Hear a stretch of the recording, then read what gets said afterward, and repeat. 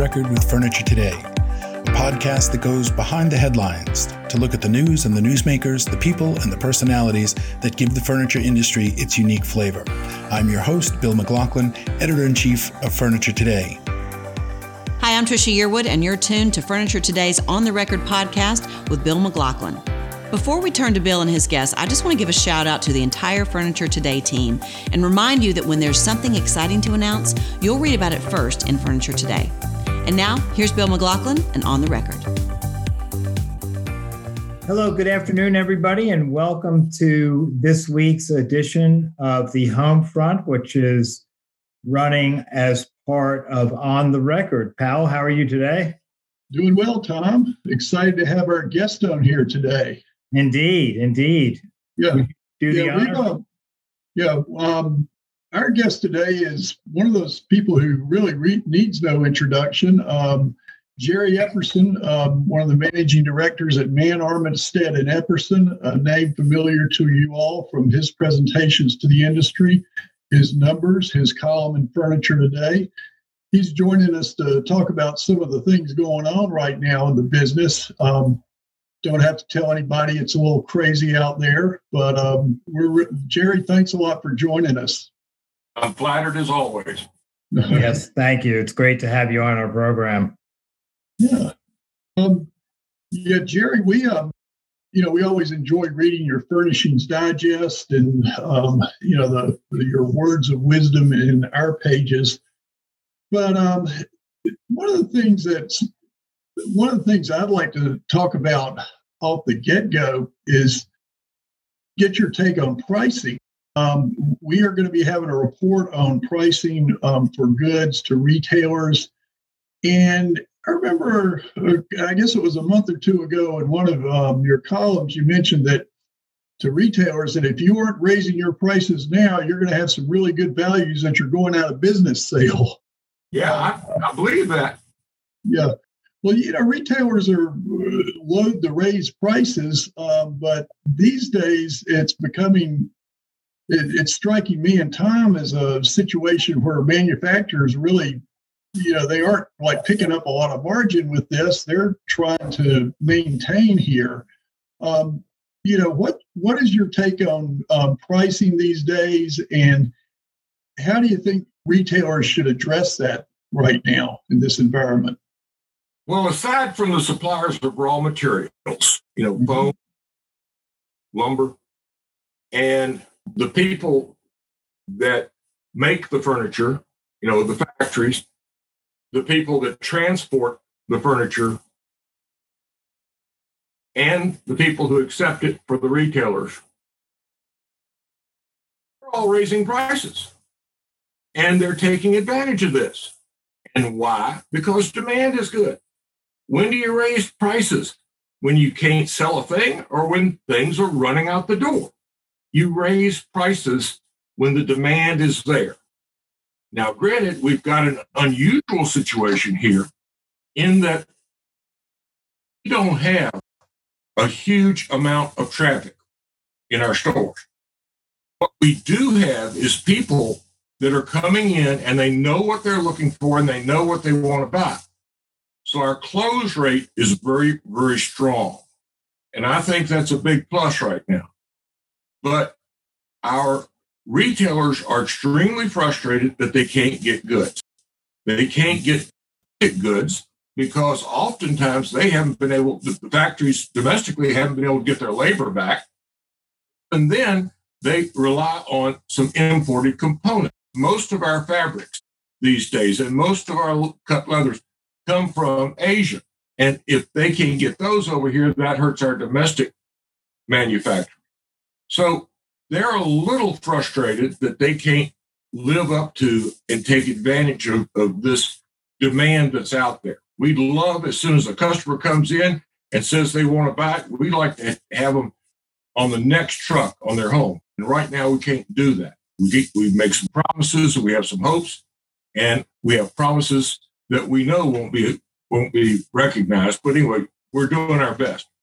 So our retailers are frustrated.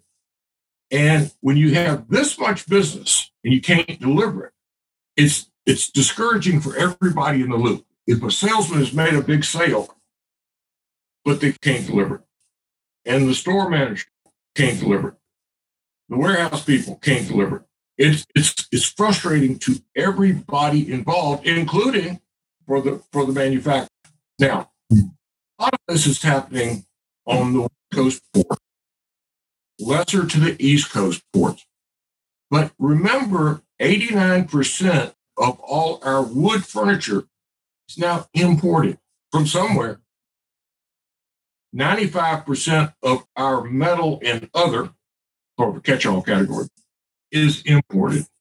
And only just slightly less than 50% of our upholstery is imported. So that's a loggerneck to everybody right now.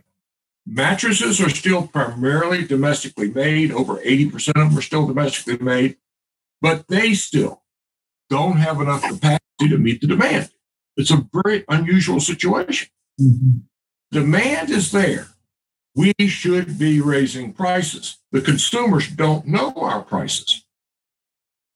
And my favorite example there is go into any accessory showroom, and within a half hour, a professional buyer from a major store will come in, start looking at the tags, and the first thing they'll say to whoever's walking with them, are these retail or wholesale?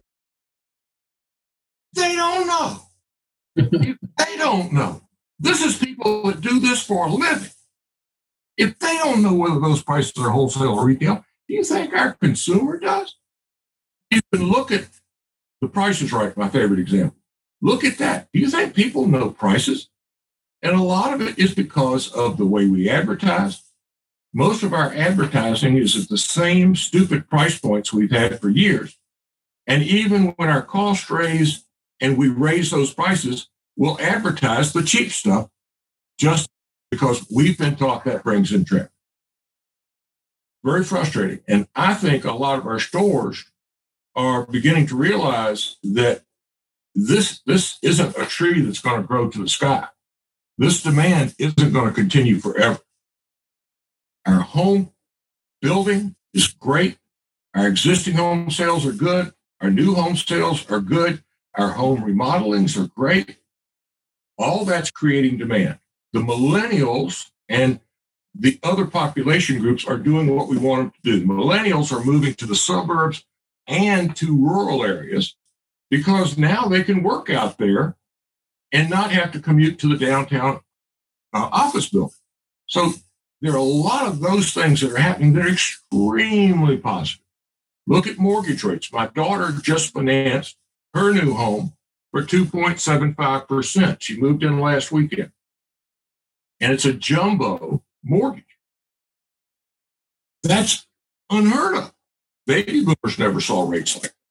And that's going to continue to spur all this. Now, what I am afraid of is people are ordering, and retailers are ordering and ordering and ordering, desperate to get merchandise. And when the flow begins, when the blockages stop, when the people are in the factories working, when the ports are working efficiently, and we begin to get the merchandise, I'm afraid what we're going to find is there's a lot of fluff in those vendors' backlogs because some of our retailers have ordered more than once. Mm-hmm.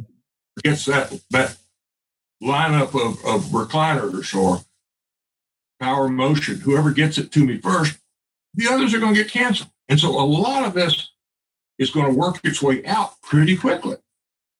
I'm concerned about that. And it could happen as early as late this summer, could take later in the year.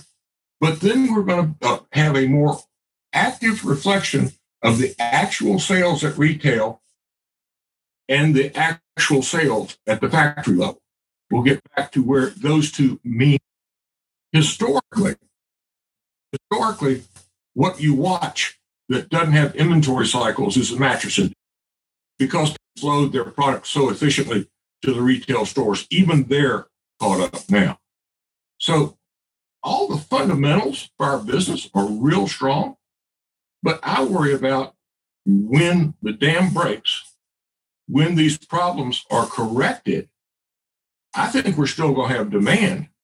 But our inventories right now reflect bigger demand because people are trying to get merchandise. That's problem number one. Problem number two, pricing. The Fed has come out and said they plan on keeping interest rates very, very low for 3 years. That's their plan. Do you see inflation elsewhere? Have you paid for gasoline recently or look at any number of things? Yeah. Have you ever been in a period of time when we had obvious inflation and very low interest rates? No, it's never happened before. And this is going to create a problem for us down the road, not just furniture, everything, because it's going to weaken the value of the dollar, and that's going to have some other impact. So it's a fascinating time to look at because the politicians are trying to appear generous. They're trying to act like they're filling campaign promises, but some things just don't work long term in this economy. And I think we're better situated than 75% of the other businesses. I just read where we've got 11,000 restaurants shut down. Yeah.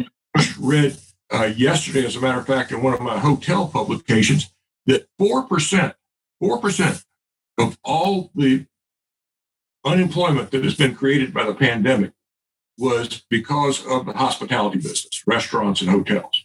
Wow. You can imagine.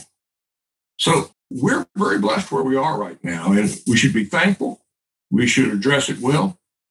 Anybody who says that they're not going to advertise now because they can't deliver is, I don't want to say crazy. I'm going to say mentally challenged. Our consumers just got a check for $600. They're about to get a check for $1,400. We're in the income tax refund cycle right now. A lot of the problems some consumers were facing, like being evicted or having their unemployment insurance stop, that's going away. Mm-hmm. Housing demand has not been better. Ed Hyman, the really, really great economist, calls this the great, the golden age housing. The baby boomers and the Generation Xers are kind of moving in, following after the baby boomers. It's a wonderful, wonderful time. And the stock market's making a lot of us feel rich, low interest rates, the stock market. It's a great time to be in our industry. I'm glad I'm not running a restaurant. I'm glad I'm not doing a lot of it. Can I, Tom, I'm sorry to jump back in, but just real quick, you mentioned the backlog issue and the double ordering. Or every month we see the Smith-Leonard report, and shipments are just, the discrepancy between shipments and orders is as wide as I've ever seen, wider. Do you feel like some of this backlog is sort of artificial then, or with not my mind? Pardon? In our environment right now, recliners and power motion remain hot. Customers, when they come in and they're accurately demonstrated, want them. And a lot of that has to do with the technology of where people are working and comfort and all that kind of thing. But they've got to have them. You got to have them on your floor. If you don't, you got a problem. Yeah. So if your guy you've worked with for decades maybe is sold out until August or September, then you might try somebody else and see if they can get you something just to save your retail floor. I can understand the psychology behind it. Whichever order gets to you first, you don't want to pay for twice as much furniture as you need, so you cancel some. It's funny that subject came up because I was asking when we did our year-end review reports, that question came up about written orders versus shipments or sales. We had to kind of make the distinction between the two because there is indeed a difference. In fact, you referenced this too in your newsletter, Jerry. It was like a 17%, backlogs up 17%, but shipments only ahead 3%. So it is going to be interesting. We're thinking it's going to be a real banner year once these sales close. But if there's cancellations, that could have a dramatic effect on what the final sales in the end might be. There's a slight difference between new orders for this period of time and the total backlog, which would include all that have, not only this last month, but before. But whatever number you look at, where you're looking at new orders, looking at backlog, both those numbers are up a lot. And the shipments are not keeping up. The shipments are, a fourth at best. Mm-hmm. The backlogs are growing. So that just illustrates to me the frustration that these retailers are having. I have noticed that. I try not to go down the Twitter rabbit hole too often, but I do like to see what retailers are doing on there. And so many of the ads that I see in on that platform are saying, "We have this in stock now." That's basically that's the pitch. We have this. I've seen more and more of that, especially in the last month or so. We have it. You can buy it. Well, is there any? I think housing does appear to be on the as strong as it's been in probably a decade or more. How long do you see this holding up, Jerry? And are there pockets of the country that are doing better than others, housing-wise? And because the strength of the housing market's obviously going to kind of dictate how long the demand keeps up, I would think. Using just demographic profile, the ages of people, so forth. It's going to keep up until the mid 2030s. Growth among the people in the 35 to 54 age group, which are the ones that are buying homes, which are the ones that are decorating homes. They're also the ones buying their next home or their next home, and they're buying second home, vacation home. By the time you're 35 to 40, if you haven't had a child, there's a good chance you're not. And by the time you're 54, there's a good chance you're ready to get rid of that child. So, it all kind of flows together and make some sense. But we have that fundamental demand if something else doesn't mess up our economy. And we could see, for example, I lived through when the prime rate was 22% in 1982. Stay there long, but it sure stayed between 12 and 20% for a long time. And I still remember at that time, most states had a usury rate, the maximum you could charge consumer, of 18%. And if you're borrowing money, 22%, your urge to lend to the consumer for 18% isn't very high. So we think that's a concern. Inflation can bounce the interest rates if the Fed doesn't artificially keep them low. And of course, keeping them low requires a lot of other activities that may not be the best for our economic system. These are issues I'm concerned about, but I don't think the average Joe pays any attention to whether there's a difference between inflation and interest rates. I don't think they care. I think people are enjoying being able to get out a little bit more. We're all scared about a second wave of this mess. We're not already there. We're all concerned about these 4 new that we have in Virginia viruses that have attacked. And are they going to grow? And are they going to take different vaccines? I'm proud to say that next week on my birthday, I'm going to get the first of my 2 vaccines, finally. And we had to basically go wrestle people to get that. If she hears this, I hope that little old lady I knocked out of the line is okay. Jerry.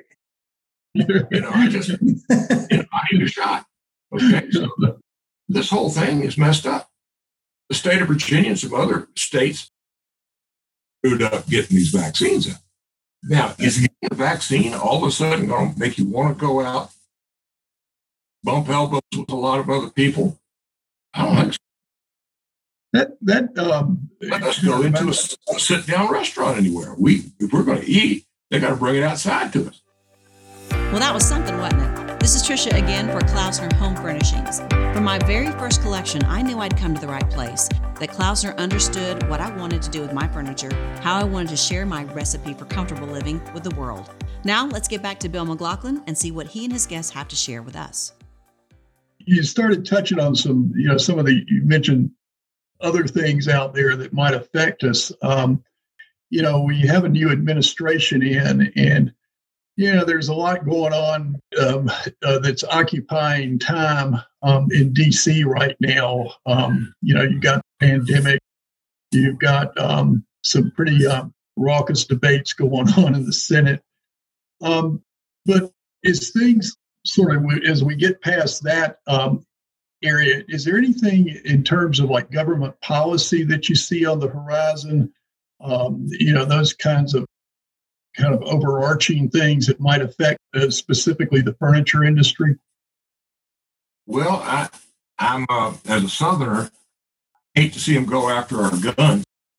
We thought we were protected by something called the Constitution that evidently doesn't relate anymore. I hate to see them in any way discourage any of our kids from education. And some of these things that they're doing where they're going to give education to everybody.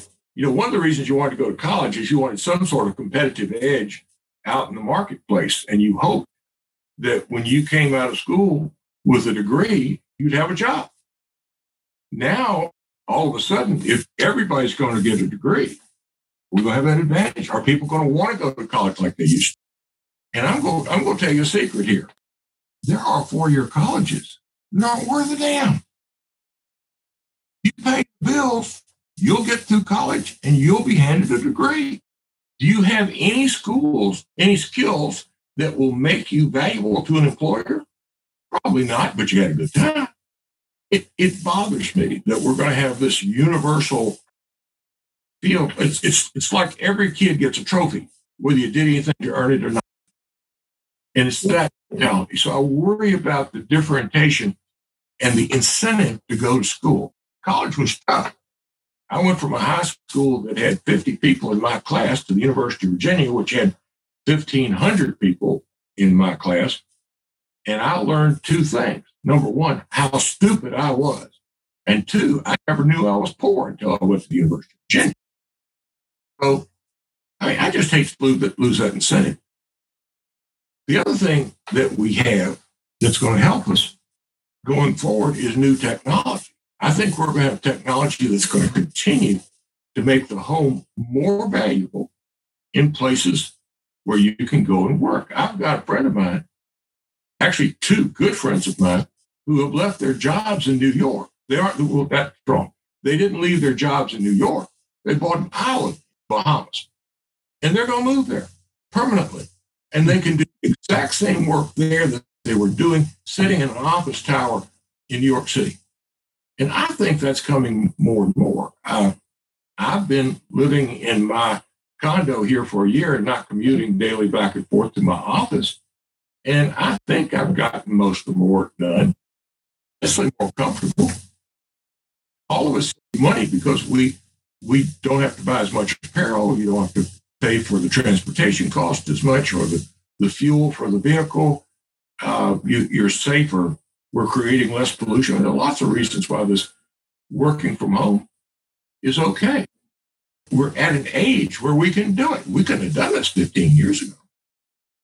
There are a lot of things we couldn't have done 15 years ago. I think it's created a discipline in people that perhaps they didn't have before, because most of us were working in an office environment. It's like, oh, am I going to get anything done if I work at home? And you find that you can be as, if not more productive, because there aren't interruptions.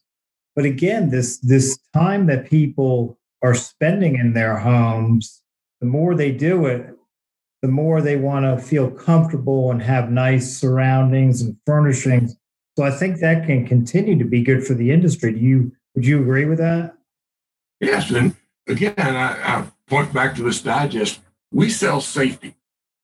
You ask anyone in this country, where do you feel safest? And they're not going to say TGIF. They're going to say home. And where are you most comfortable? Home. And where do you keep all your stuff? Home. All those things are coming our way. We're going to see where consumers appreciate the home in ways that we have. We've been, my generation in particular, been driven by an affection with automobiles. And I've wasted a good bit of my money, my wife can tell you exactly, on a Porsche we restored, on a 1988 Avant. And I owned a 69 Camaro convertible for 30 years. It was my day-by-day driver most of the time. But at the exact same time, having those daily driver for my wife and a daily van for me. That's a lot of it. Now, more and more people are going to begin to treasure their home. And more people, I think, are going to begin to buy second homes instead of paying the big money to go on vacation. I just had a good friend of mine who bought a home down near my place on the Rappahannock River. And I'm so excited that they're going to be down there and we can spend some time together. And they just wanted a place where they could go and not wear a mask. But, we've been talking about the way we're working at home, the way people are adjusting, your whole lifestyle's changing. The industry itself is, I'd like to get your take on some of these things going on in the industry to help the industry do business during this period of time. Last pre-market was just crazy. 300 doors open. We had the first Tuesday, the HPXD. What's your take on some of these I guess kind of workarounds to get buyers in front of furniture, especially the large buyers? A big part of our current mess at the ports and our failure to get product up and running again is because we didn't have an April market this year, and we didn't have an October market. If we don't have the market, we're not talking face to face. We're not answering the questions, asking all the questions that need to be asked about when you're going to cut this and when you're going to ship this and all these things. We're used to doing that face to face and working it out. And if there are details, you follow up. But everything being done by email or sending notes back and forth, it hadn't worked as well as we'd love to think it should. And it will get better over time. But we're new at this. And I was in the auto industry, particularly imported autos. I talked to a friend just the other day about in consumer electronics. They got the exact same problem that we do. Get the stuff. And their markets have been shut down too. To learn and have that interchange of information. So anything we can do to get back better communications, to get back to the ability to see things better. I'm convinced we're about to see a major revolution. That's the right word. Maybe evolution's a better word in product. I like old black and white movies. I recently watched 100 back-to-back of the old Perry Masons. Why? Number one, I love those cars. Oh, you ride around in an old, in a 58 or 59 Thunderbird and to see him in an old Continental with suicide doors on it and those kind of things. That was just, I love it. And then there are the women. And the women were beautiful. They were to the high nines. You never saw a woman walk in jeans or flip-flops. It was fun to watch, and it took me back to an era that made me feel better. I think that we're about to see where the home is moving towards technology. And we are going to have our furniture move that way. And I've been talking about some of this for a long time. Our bedrooms were designed for a time when people ironed their clothes, folded them, and put them carefully in drawers. Now, you can look at me and tell I don't do that. I don't know many people who still do. Today, we have clothes that are wrinkle resistant, clothes that don't need to be ironed. We have a lot of things that have changed. And one of the few pieces of furniture that's really shown the advancements here is our power recliner. Now, you might remember we introduced power recliners about 91, 92. And we had a real run. We had a real run of those, but they had electrical problems. We didn't have the right motors. The motors were way too big and too heavy. And so they failed after about 18 months. Now we've reintroduced them, and they're just about taking over the whole industry. I've gotten a lot of calls from my friend retailers who are extraordinarily frustrated with having customers and not the right merchandise. And they all feel like they're being punished. Before Christmas, one of my in-laws called and was having trouble finding a fabric power lift chair. We all know about those. We know how many use them every day. So I wanted to look just to remind myself of some names. So I went on Wayfair and I looked at Wayfair's assortment of power lift chairs. And I went through, they probably had 15 pages and over half were no longer available. Wow. The picture was still there, but over half were not available. Whole pages, not available. And so I tell people that just so that they understand it's probably true in other categories on Wayfair. I just hadn't had reason to go there. And so everybody's suffering through this same problem. And it isn't like you're being picked on. We always have that small store, big store. They're getting it. That's not really true. If anything, some of the smaller stores, because of who their vendors are getting merchandise from the big boys. Funny, because somebody just sent me a picture from a big box retailer I won't name out in Irvine, California. They sent me probably about 15 pictures. They texted me with their phone, and the shelves were bare in almost every case. So, but anyway, Jerry, wanted to thank you again for taking time to speak with Powell and I. You've been listening to The Home Front with our special guest, Jerry Epperson, managing partner, and founding partner of Mann, Armistead and Epperson, based in Richmond, Virginia. Again, Jerry, thank you so much for your time and thoughts. It's always a pleasure to speak with you and listen to your insights. Tom, thank you and Powell so much for the privilege of doing this. And I promise next time I'll shut up and let you talk a bit. No, we wanted you to do the talking. That's people have to read us enough as it is. That's right. They want to hear you, Jerry, not us. Yeah. Thanks a lot for coming in. It's always good to see you. Enjoyed it. Thanks. Take care.